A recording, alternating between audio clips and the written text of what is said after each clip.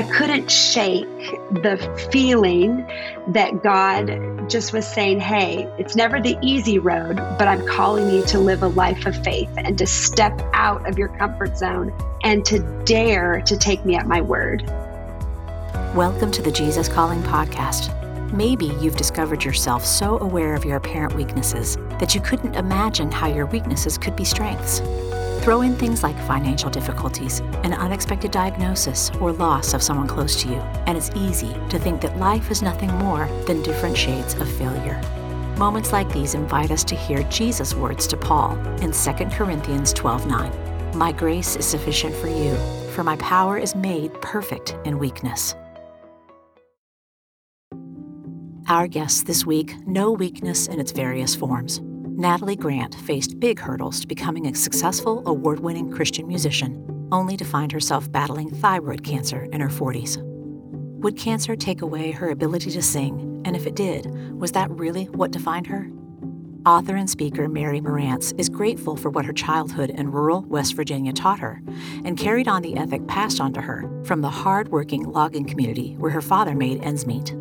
In writing her story, Mary hopes that others will find themselves in some of the struggles she had, and that they may also find their weakness might be their biggest strength.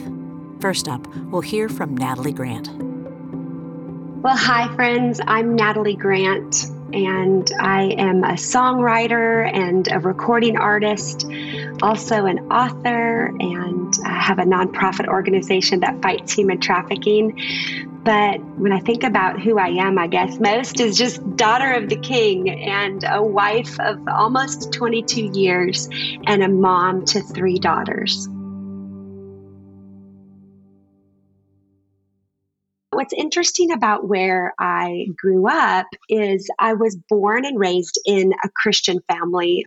I was raised in the church, and my grandfather was a pastor and in ministry for over 55 years. He was a church planter. And so from the time I was a little girl, they had kids choirs and youth choirs and places for me to learn and grow a gift that I began to understand I had in my life.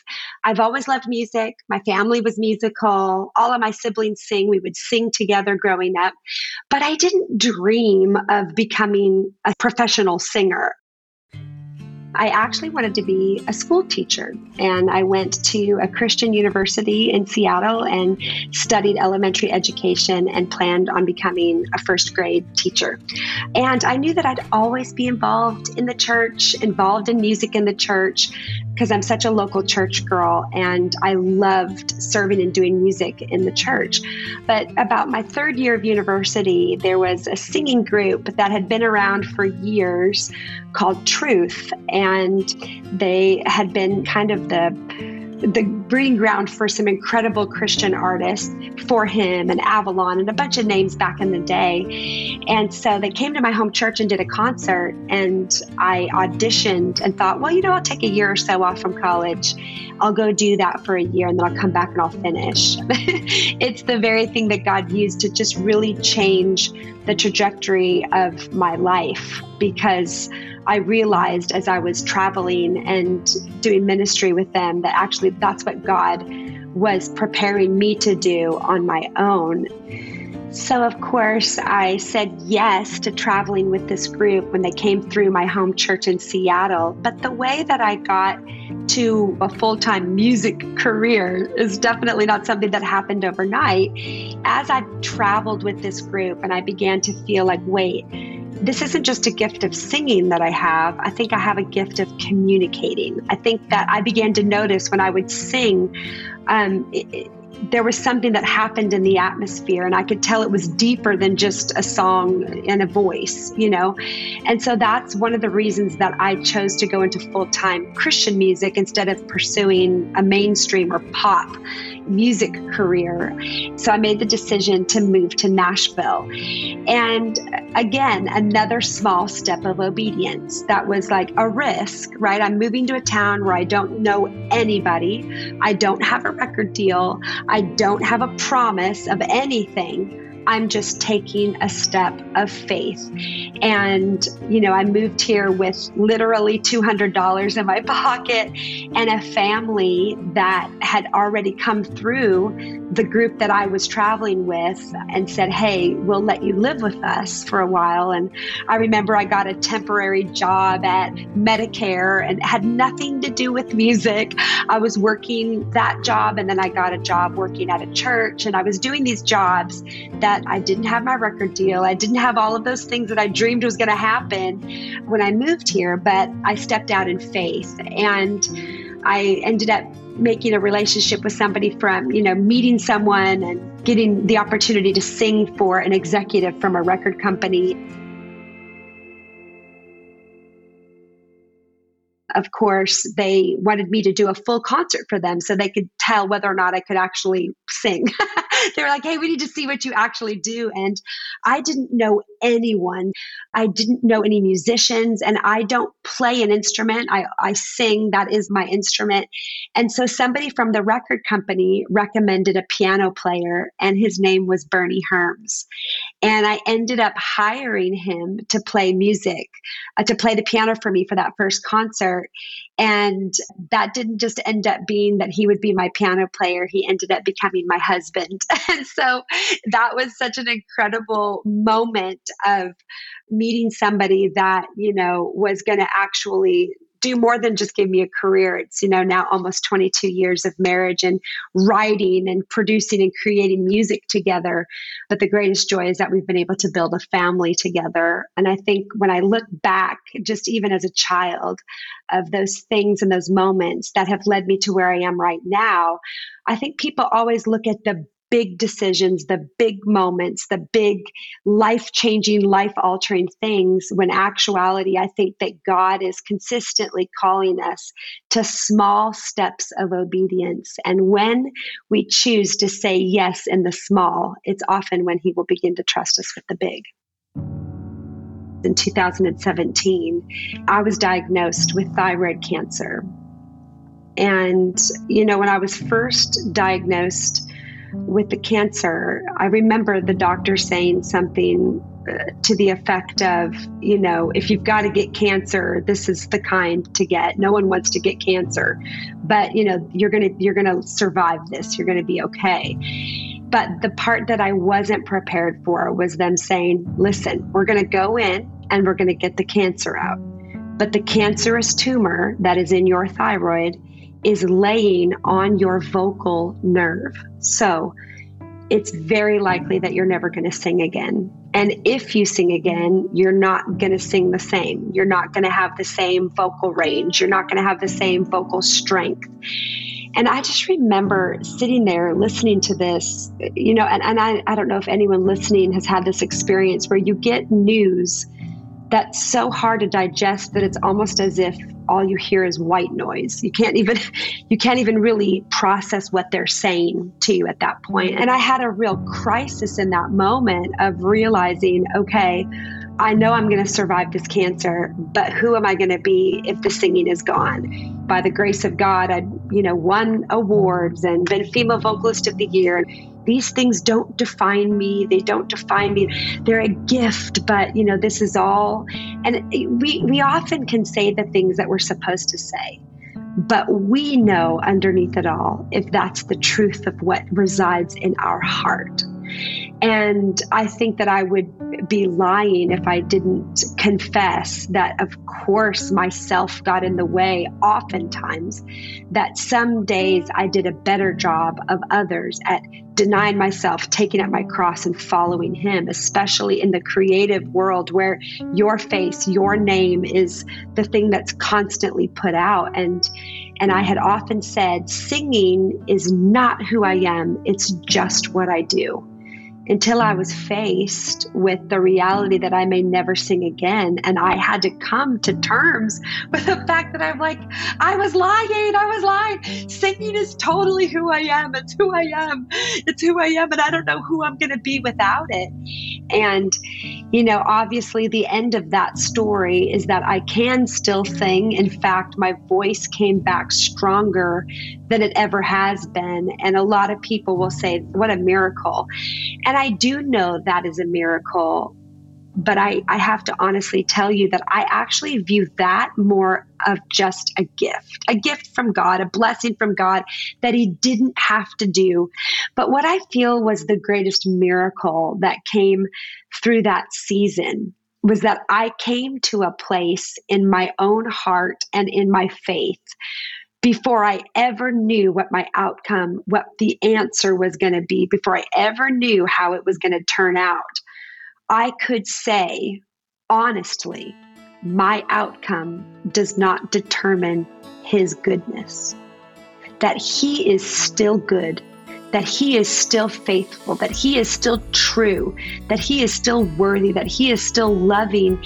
When I begin to go, okay, I trust God. I take him at his word. I can't see it right now that this is working for my good, but I know that he's promised that he's working all things together for my good.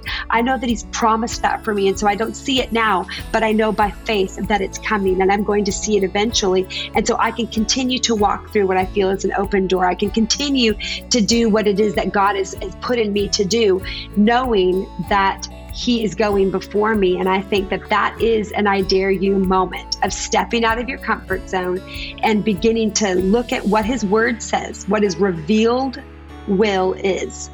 Make sure that we're pursuing that with all of our heart.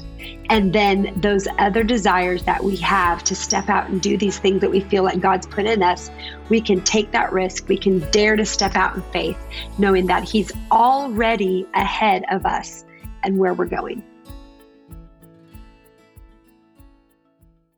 Throughout this time that we've been able to spend together, I've talked about taking those small steps of obedience, those small steps of making a decision that when you feel a God nudge, you just say yes, even when you don't see where it's leading, even when you don't really know where it's going to end up, but you understand that the still small voice inside is leading you to say yes. And oftentimes in my own life of faith, my experience is that God asks for the yes before he gives the details. And, when you look in God's word and you see how much he calls us to live a life of unity, he doesn't call the world to be unified. He calls the church to be unified. And we are living in a time with so much opinion, with so much division, with so much angst, with so much hurt, with so much emotion. And I feel like more than ever before that we need to lay down these things that are dividing us and remember the person that unites us, and that is Jesus Christ. I love Jesus Calling. I became aware of it years ago through a mutual ministry friend that introduced me to it. And then Jesus Calling for Kids, we've used for years with our children from the time that they were small. And I think that what I love about it is, number one, it's something that you can digest. It puts it in a way that helps you digest scripture in such a beautiful way, but also it's doable. And I think sometimes devotions can be overwhelming because it seems like, I don't have time for that. I don't have time for this. It puts structure to something that you are able to do and digest every single day. And it takes some of the guesswork out. I'm going to read Jesus Always, February 8th. My love will never let you go. It has an eternal grip on you. You live in a world that is unpredictable and unsafe in many ways. As you look around, you see a landscape littered with broken promises. However, my love is a promise that will never be broken. Though the mountains be shaken and the hills be removed, yet my unfailing love for you will not be shaken. The prophet Isaiah is painting a picture of dire circumstances, quaking mountains and disappearing hills. No matter what is happening, my love is unshakable. You can build your life on it. Sometimes my children believe I care for them, but still find it difficult to receive my love in full measure. I want you to learn to grasp how wide and long and high and deep is my love for you. Ask my Spirit to empower you to know this love that surpasses knowledge. Break free from faulty self-images so you can view yourself as I see you, radiant in my righteousness, wrapped in luminous love. Oh, it's so beautiful to be reminded of the never-ending, unfailing, unchanging love of God, that it has an eternal grip on us, the love that never lets us go. As I read through this and I read that, though the mountains are shaken and hills are removed, quaking mountains, disappearing hills. The funny thing is, we hear that now in our world.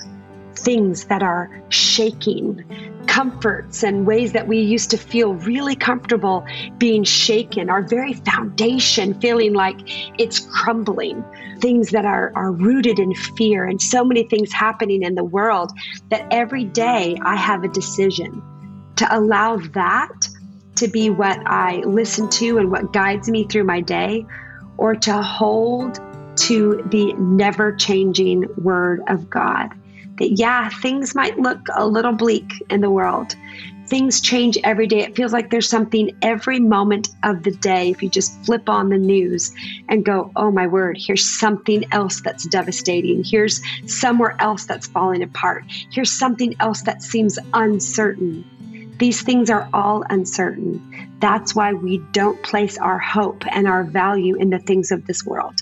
We place our hope and our value in the love of God that never lets us go. That's why we can choose to not fear, even when things seem so scary. We can have an anchor knowing that God's love will never let us go. The world is unpredictable, but we don't have to live according to that unpredictability, because we have something that is predictable, that is certain, that is sure, and we can build our life on it. And that's the love of God. To learn more about Natalie, please visit nataliegrant.com and be sure to check out her music on your favorite music platforms.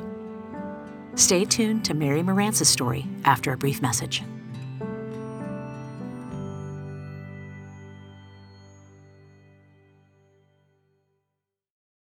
Motherhood. It's a journey like no other, teeming with love, unparalleled dedication, and moments that pierce the very essence of your soul. It's a trek that demands to be celebrated, lauded, and embraced in its entirety.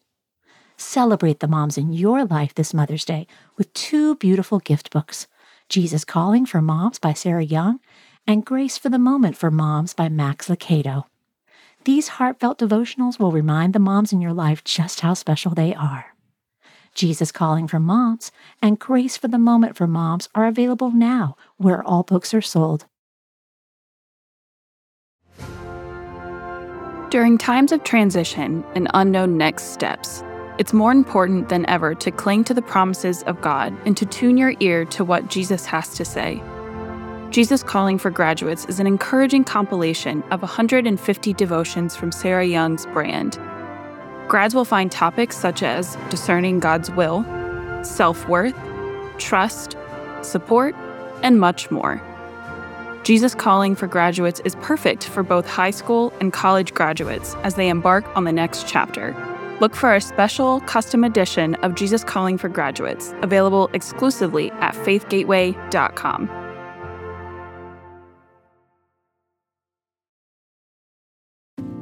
Our next guest is Mary Marantz, an author, speaker, and podcast host from humble beginnings who went on to graduate from Yale Law School and become a #1 bestseller on Amazon. Her most recent book, Slow Growth Equals Strong Roots, is the rest of the story that her 2020 book, Dirt, began. While Dirt does movingly describe the story of a poor girl who made it to the Ivy League, it's so much more. Mary shares about her childhood, how her father advocated for her education, and how writing her story gave her the courage to heal family relationships and make peace with her past. My name is Mary Morantz, and I grew up in rural West Virginia on the top of a mountain in a single-wide trailer in the 1980s.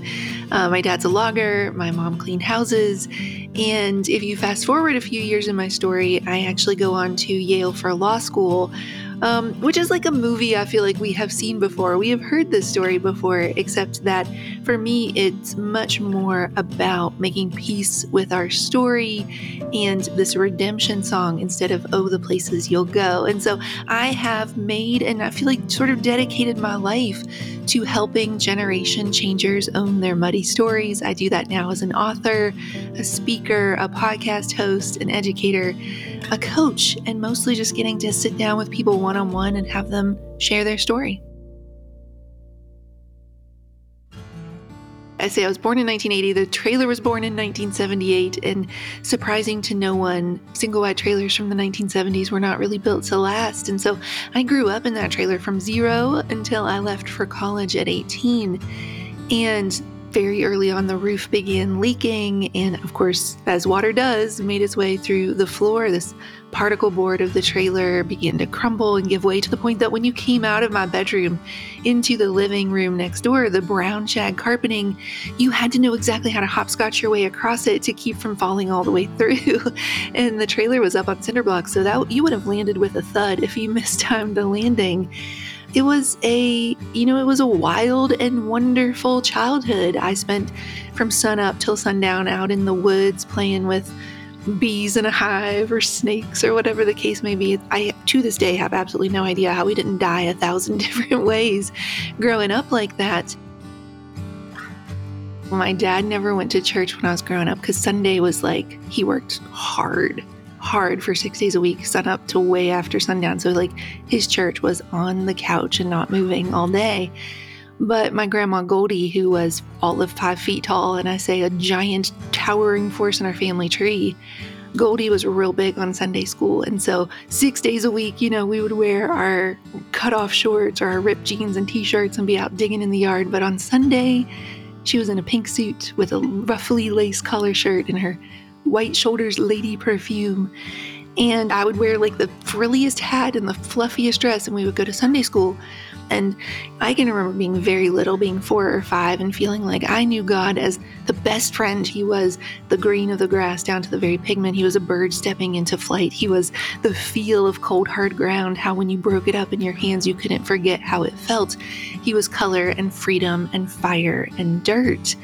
And one of the things that happened for me at a very young age is where I grew up in West Virginia, from where I lived to where some of our family was, we would drive right past the birthplace of Nobel Prize and Pulitzer Prize winning author Pearl S. Buck. There's like a little sign out front, birthplace of Pearl S. Buck. And for whatever reason, you can call it God giving you little glimpses, little breadcrumbs, you are going to use your words. You're going to be a writer. I don't even think I knew the word author at that point. And you're going to write in such a way that it brings honor to West Virginia. And that was when I was 4 or 5, and I didn't even get around to writing my first book, Dirt, until the year I turned 40.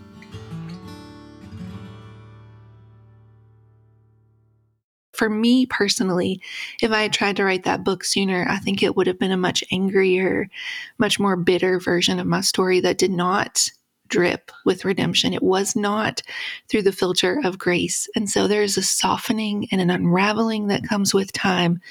We might know or get a glimpse of where we're headed when we're little, but we're not ready for it until there's time. I could distinctly feel when God was like, we have waited, we have struggled with this, we have grown, we have unraveled, we used that time to mature and have empathy, because being an adult is really hard. And now you understand that your 17-year-old parents, that's how old they were when they got married, were maybe doing the best that they could. So now maybe we're finally ready to tell this story. What's really interesting is that my dad's story and my story began to take on this kind of just very parallel timeline, very parallel track we were on. We grew up in the same yard. We were going to the same elementary school. We were going to the same Sunday school. And in my dad's eyes, he started working in the woods as a logger when he was 12 years old. He barely finished high school. In my dad's eyes, I think he recognized that pattern. And when he had gone to school, he had not been prepared for that at all. And, the first few days in class got called on and gave an answer that was wrong, and the kids laughed a little bit. And for him, that is all that it took.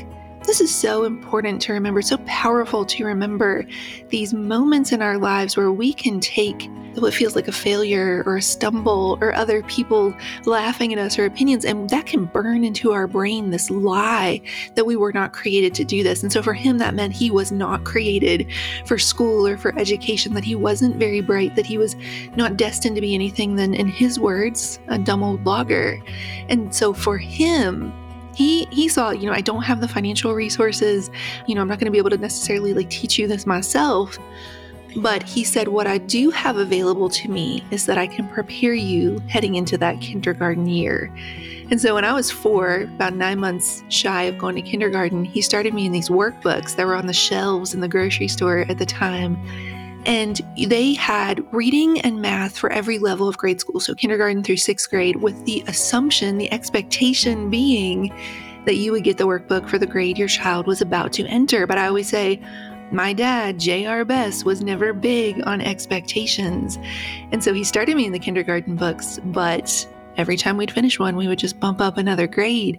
So that 9 months later, when I was starting kindergarten in Mrs. Oliver's kindergarten class, I was in a 5th grade math and a 6th grade reading level. And what that did is that I started with these labels on me, like smart and gifted and ahead of the class. And these words we speak have the power to speak life or death. Those labels became a lifeline that said to me, maybe you can be more than where you started. My dad was saying things to me like, you're going to get out, you're going to go to school, you're going to go to college. I feel like there was something in me that it just felt like God had said to me at an early age, this is all going to make sense. This muddy, this broken, this hard, this brutal, this beautiful, I'm going to use all of it. One day it's going to all make sense. I think there have been many times when I've been bitter or angry with God.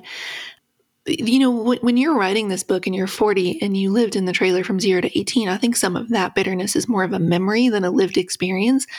Here's the big thing to hear. He can handle that. And he's not surprised by that. And I think it leads to deeper, more real relationship with him when you come to him and say, I do not understand. I have hard questions for you. And I'm not really happy with you, but I am listening. In a lot of ways, writing Dirt itself was a very healing process. What ended up occurring for me is that it is one of the most tangible experiences of God I have ever experienced, because every day I would wake up and I would say, I don't think I have anything left in me. I don't even know what I would write about. And piece by piece, 500 words, 750 words at a time, these sections came out and they just started snapping together like these puzzle pieces that were always meant to go together. And so the draft that people now hold in their hands when they pick up Dirt is not only a much more redemptive version, but it is written by someone who was changed in the process. What did I hope for people to get from my story? I really hope other people find themselves in it. I hope they find the courage to forgive, to reconcile if it's appropriate, but forgive regardless. I hope they find the courage to stop thinking that this muddy story disqualifies them before they even begin, to make peace with it and their past, and to realize that in so many ways, that thing they've been hiding away in their story is actually their superpower. We do this all the time. We think that thing that feels like weakness, it's actually the thing other people find the most courage in. That's my hope. That's my hope, that when people read these words, they see themselves in it and they begin to believe that all the things they thought disqualified them actually turn them into this gentle, empathic, empathetic, safe, soft place to land for other people who have hard stories just like them. I am trying to take better care of the houseplant that is Mary, which means giving her sunlight and water and food, but also making sure that I'm doing the most important nourishment, which is spending time with God. And I had a really incredible, breakthrough, answer to prayers that have been months and months, answers to questions I've had for months and months come just yesterday, in the form of what is it to give glory to God when you are a person who feels like if you didn't participate, if you didn't roll up your sleeves and work hard, then you didn't earn it? What is it to live in just things being handed to you because there is this lavish God who loves you and wants to pour out love on you? Like I struggle with that. I think that is probably an Appalachian mentality where we see people who had things just land in their lap, and it feels like that made them a bad person. And just this idea of it is our pride that tells us we have to be the one to do it or it doesn't count. So it's crucial, and I'm learning and I'm trying to get better. Jesus Listens, January 18th. The world is in such a desperately fallen condition that your promise to make everything new is my only hope. Help me not to get discouraged when my efforts to improve matters are unsuccessful. I must keep in mind that all my efforts are tainted by the brokenness around me and within me. I won't stop trying to do my best in dependence on you, but I know that this world needs much more than tune-up or repairs. It needs to be made completely new, and this is absolutely guaranteed to happen at the end of time. For your words are trustworthy and true. I have good reason to rejoice because you have promised to renew all things, including me, making everything gloriously perfect. To learn more about Mary Marantz's books, Dirt and Slow Growth, as well as her podcast, visit marymarantz.com. If you'd like to hear more stories about God's grace in our lives, check out our interview with Emily Lay.